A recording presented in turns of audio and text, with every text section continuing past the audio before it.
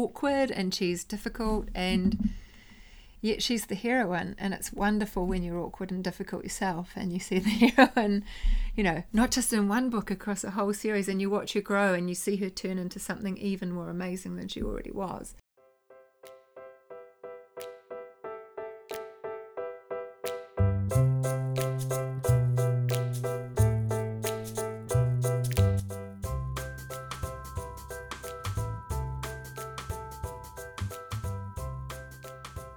Hello and welcome to Ears Wide Open, a project of the Open Book at 201 Ponsonby Road. I'm Anna Livesey, curator at large at the Open Book, and I realised that I failed to do the advertising piece of this, which is to say, at the Open Book there are many amazing books to buy, and you should come in and have a look whenever you are in Auckland. And if you're not in Auckland, you can mail order books from the Open Book in amazing, beautifully wrapped parcels with wax seals on them, and it's incredible. And I had to particularly make sure that I did the advertising on this edition because we are doing a special two-part series with two of the three proprietors of the Open Book. So today, this evening sitting next to me in the beautiful discussion room at the Open Book is Julie Fry. Hello, Julie. Hi, Anna. So it's so nice to have you here. So I asked Julie to send me some of her favourite books so we could talk about those things. And one of the books that she sent me was Birthday Letters, which is by Ted Hughes. And she's now going to read a little extract from one of the poems. You meant to knock me out with your vivacity. I remember little from the rest of that evening. I slid away with my girlfriend. Nothing except her hissing rage in a doorway and my stupefied interrogation of your blue headscarf from my pocket and the swelling ring mote of tooth marks that was to brand my face for the next month, the me beneath it for good. Ted Hughes and Birthday Letters. Why don't we just start there? It was a wonderful thing for me that you included this on your list of favourite books because it's a book that I am very interested in and have spent a lot of time with. What's the thing that made you put this book in? I've loved Ted Hughes since I was first exposed to him in high school as a sort of 15-year-old, and I loved the way he was connected to the dirt, the way as a farmer's daughter I was, and the way that was reflected in his writing. And Ted Hughes always had this sort of mystique about him in terms of his relationship with Sylvia Plath, and the sort of notion that we grew up with was that this was someone who was, not a very nice person, hated his partners particularly well. Partners plural, of course. Yeah, partners plural. And then this book comes out and then he dies, and you open this book up and the entire narrative of those relationships shifts for you when you see his perspective. It just really was interesting to me that how we'd viewed him as a human, not just as a poet, had changed, and partly because of what he exposed of himself in these poems, but partly because of the way he wrote so differently in these poems. So much less control, so much more fluidity. And so do you see these poems as a view into the soul of Ted Hughes or as another presentation of himself to the world? I think it's another presentation of himself to the world, but how do we know? I mean, he's gone. We can't interrogate that. So that's part of the mystery. It's like here's someone who's been very careful with his image, presenting something to you in a way that's almost stage managed, right? Yeah. And it's hard to know how much of this is genuine and how much of it is tactical. And I guess it's a very relevant question in this moment of Me Too as to does that matter to the art? So if we think the poem is part of an excuse, but we think it's a great poem, or we think the poem is a genuine presentation of one side of the story, does it make a difference? Do you care? I think you do. I mean, I reacted to these poems like viscerally as the poems that they were, but then I also reacted to them as a woman thinking about what they meant and what kind of context they created. So it's just layers upon layers upon layers that you get from this book. It's just so interesting on so many levels. Yeah, I love the sort of roughness of them. And as you say, I mean, Ted Hughes' other writing is often very patterned and very precise and very tied into like a very tight kind of set of images. And these are much looser and rougher. And that was fascinating to me as a poet, the idea that if you're writing about something that's maybe so raw for you, you can't process it into your perfect perfect form. And I mean, then you start second guessing and thinking, well, is that contrived or is that genuine? It's, it's very, very interesting. And what do you think about Sylvia Plath, her writing? I have done very little reading of her writing, so I'm coming at this You're from... a partisan. No, I'm just... I stopped doing a lot of this kind of reading when I hit university and kind of shifted the areas that I was focused on. And I was a huge fan. I mean, I went to his funeral in Westminster Abbey. Wow. I was living in London at the time. Tell us a little bit about that. So there was this lottery, and you could kind of apply for tickets to Ted Hughes' funeral. And I was just like, I'm going to do this. Well, and that's something to aspire to, isn't it? I went to Ted Hughes' funeral in Westminster Abbey. So, yeah, I kind of always felt like conflicted because I loved his work, but I really was troubled by this other, this other side of him. And where do you sit with that now? Like, what would you say is your personal summing up of the life and work, what you know? I don't know. I don't look at it as a specific thing to him, but in general, where someone is a human that's problematic, that tends to be what I see first, no matter what they create. So it's hard for me to separate someone who's been a problematic human from creating great work or great art. I tend to first of all think of the person as a human, and so much as I love his work, I feel this disquiet when I read it and love it. It sort of leaves me feeling a little bit icky. So maybe that, talking about the person and the work, maybe leads us to another book you sent in your list, which I sadly have not yet read, but maybe I will one day, called Hand to Mouth. And I described this to you in my question as a hard book because it's, as I understand it, it's a memoir about a very hard life. And I thought, well, that sounds like a difficult thing to read and to confront. And what is the gain from having books that are uncomfortable? So Linda Tirado is an incredible writer. You see her on Twitter, you see her everywhere she engages. She's just utterly fluid and in the moment, and she writes in a way that's absolutely compelling. She's had the experience of growing up in quite a privileged background, sort of a middle class background, but then falling into poverty through the kind of circumstances that really anyone in the United States can fall into poverty through. So she had a car accident and she had health problems as a result, and so she ended up in a position where she was able to articulate an experience in a way that maybe others that experienced that weren't able to do. And I find reading her work just this incredible sense of authenticity. And then what do you do with that sense of authenticity? You take it to other people who don't see it. And so you say, instead of judging someone who's in that situation, here is a person who can articulate it in a way that cuts through all of the things that, policymakers might say about people who are poor or who find themselves in a situation of struggle. And here's someone who can express how, even if you make all the right choices and even if you're careful, life can be incredibly hard. So, yeah, for me, reading her work is just, it changes me as a policy thinker, and it makes me a better person. I'm also incredibly envious because she just expresses things so beautifully. Even when she, you see her in a Twitter exchange with someone, she's dashing stuff off and you think, gosh, if I could only write that well when I'm sitting there thinking about it. It's just incredible. And so this relates then to the conversation we were having earlier before we started podcasting about your work as an economist. And you said to me that what you bring to the profession is a sense of understanding behaviour, and in a way that's about empathy as well as about knowledge. So how does your interest in these sorts of narratives relate to your work as an economist? I think that I bring to economics a really, I grew up on a farm. I grew up with a family that was in some ways quite dysfunctional. So when I see these sort of narratives in economics about rational actors and people who behave in a rational way, I instinctively come to it from a point of that's not how the real world works. And I pull into that perspective that I have, the works of people like Linda Tirado who reinforce that isn't how the world works. And I see part of my job is communicating to people that wider things matter, and that life isn't about how it is for the most privileged among us, and how we can fit that into our models and talk about it and make life better as a consequence. So is there a theme of narrative that links together your literary interest and your interest in economics? Absolutely. I mean, I think that the power of telling stories is the key in all of it.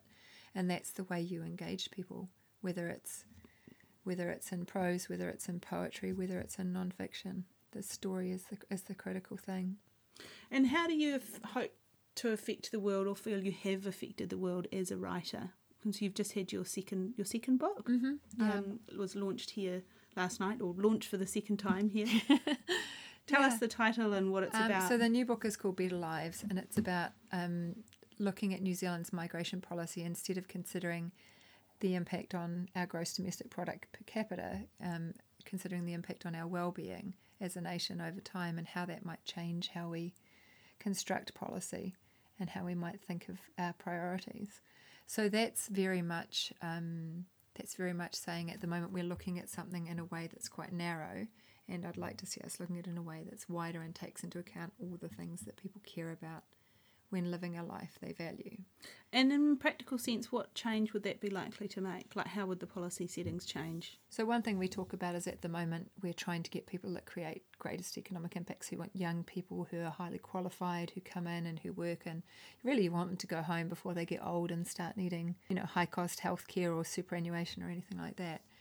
And in this new framework, you might say, well, what benefits does someone who's older bring to our society? You might think about a grandmother who can provide cultural connection or language support or childcare. And it just enables you to look at the benefits that people bring alongside the costs that they may create, and perhaps make a more balanced assessment of their potential contribution. And what's the reception of that been? It seems to be pretty positive. It's interesting to be called a radical leftist and a radical rightist in the same breath in the same week. I hope it will. I hope it will surface some conversations that are happening largely behind closed doors and closed hands at the moment.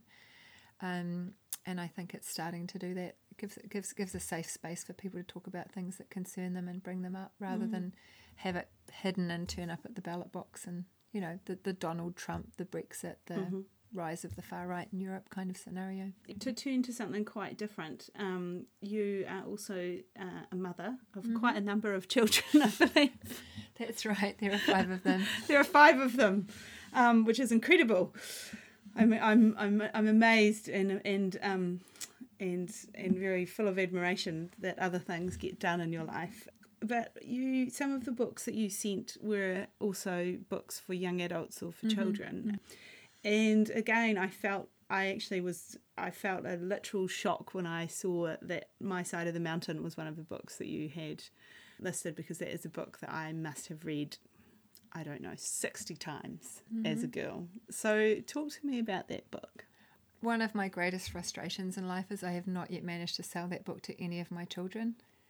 And I think it's because they are in a different headspace than I was growing up, so they are quite secure in who they are. And the protagonist in that book is someone who literally takes himself away from everybody and survives and thrives in connection with the world that he creates for himself. And it's just such an empowering narrative for someone who's a child who's a bit of a misfit and who doesn't really sort of belong where, doesn't think like others and doesn't fit into the neighbourhood and the society that they find themselves in. And it was just, I read that and I just thought, first of all, I thought, oh God, now I can never run away from home because this is how much work it entails.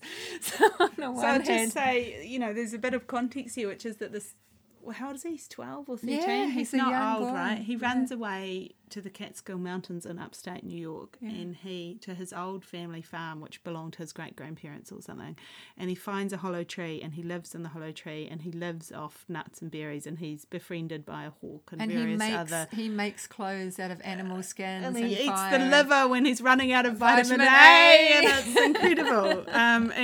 And he develops this very secure place for himself. Yeah, he's completely safe and completely competent and completely amazing. It's incredible. And then eventually he does reconnect with his family. But he does it from a position of that security in who he is. It's just a lovely book. And do you want to make almond flour, or not almond flour, what is it? Acorn flour and other such... Yeah, it just makes it not especially want to eat bark. But you read that and you think, this is doable. Not necessarily the specifics of the things that he did, but the being, independent and functioning and capable and happy. He was really happy on his own. And I think that's one of the things I took away as a kid that didn't really fit in, was that you didn't necessarily need other things around you to fit in and be happy. You could be secure and happy in yourself, and that's such a reassuring message. I think I have very strong feelings about that book and remember it well. Actually, I have a copy at home that I bought recently because it was a library copy that I used to read from my school library. I read it many times. And then you said Beverly Cleary, and I read all the Ramona books as a young girl, but you have come to Beverly Cleary and Ramona more recently, I believe. Yeah, I never knew the Beverly Cleary books until I had kids of my own. And I mean, that was really what got me hooked on reading the books my kids were reading. I mean, The Mouse and the Motorcycle is just something I would happily read once a year. It's just a fabulous, fabulous story. And the sibling discourse and relationships and all of those Ramona books, just so real and just so authentic. And, you raise 5 children and you see how this operates. And Beverly has such a wonderful light touch with this. It's not, it's not laid on with a trowel, but it is absolutely real. And tough things happen in the family as well, don't they? Happen. The parents lose their jobs, and it's not glossed over. They fight. They don't gloss over pancakes. Oh yeah, the father makes half raw pancakes, and there's a terrible fight. Yeah, but this is what happens in a normal family, right? And usually in a the other young adult books that I'd confronted before this one would sort of skip over that. That would just be a passing comment, and then you'd whip into narrative and off you'd trot. But she really stays in those difficult moments, and it really feels real because of it. And it's a decent series, the Ramona books. Well, I bought them all in a package for my daughter. And your daughter's how old? She's 2, and I have not managed to read the curve. Not managed to read any of them to her, but I've read a few myself. So I think they are wonderful books as well. And again, Ramona, the main character, is a very empowered little girl. She's tough and she's feisty and she doesn't really fit in. She's non-compromising. Yeah. And that's what I love about her. Yes. I mean, she's awkward and she's difficult, and yet she's the heroine. And it's wonderful when you're awkward and difficult yourself and you see the heroine, not just in one book, across a whole series, and you watch her grow and you see her turn into something even more amazing than she already was. It's just wonderful. Yeah, she's definitely like an archetype I go back to, I guess, in my own mind, of what types of girls are there in the world.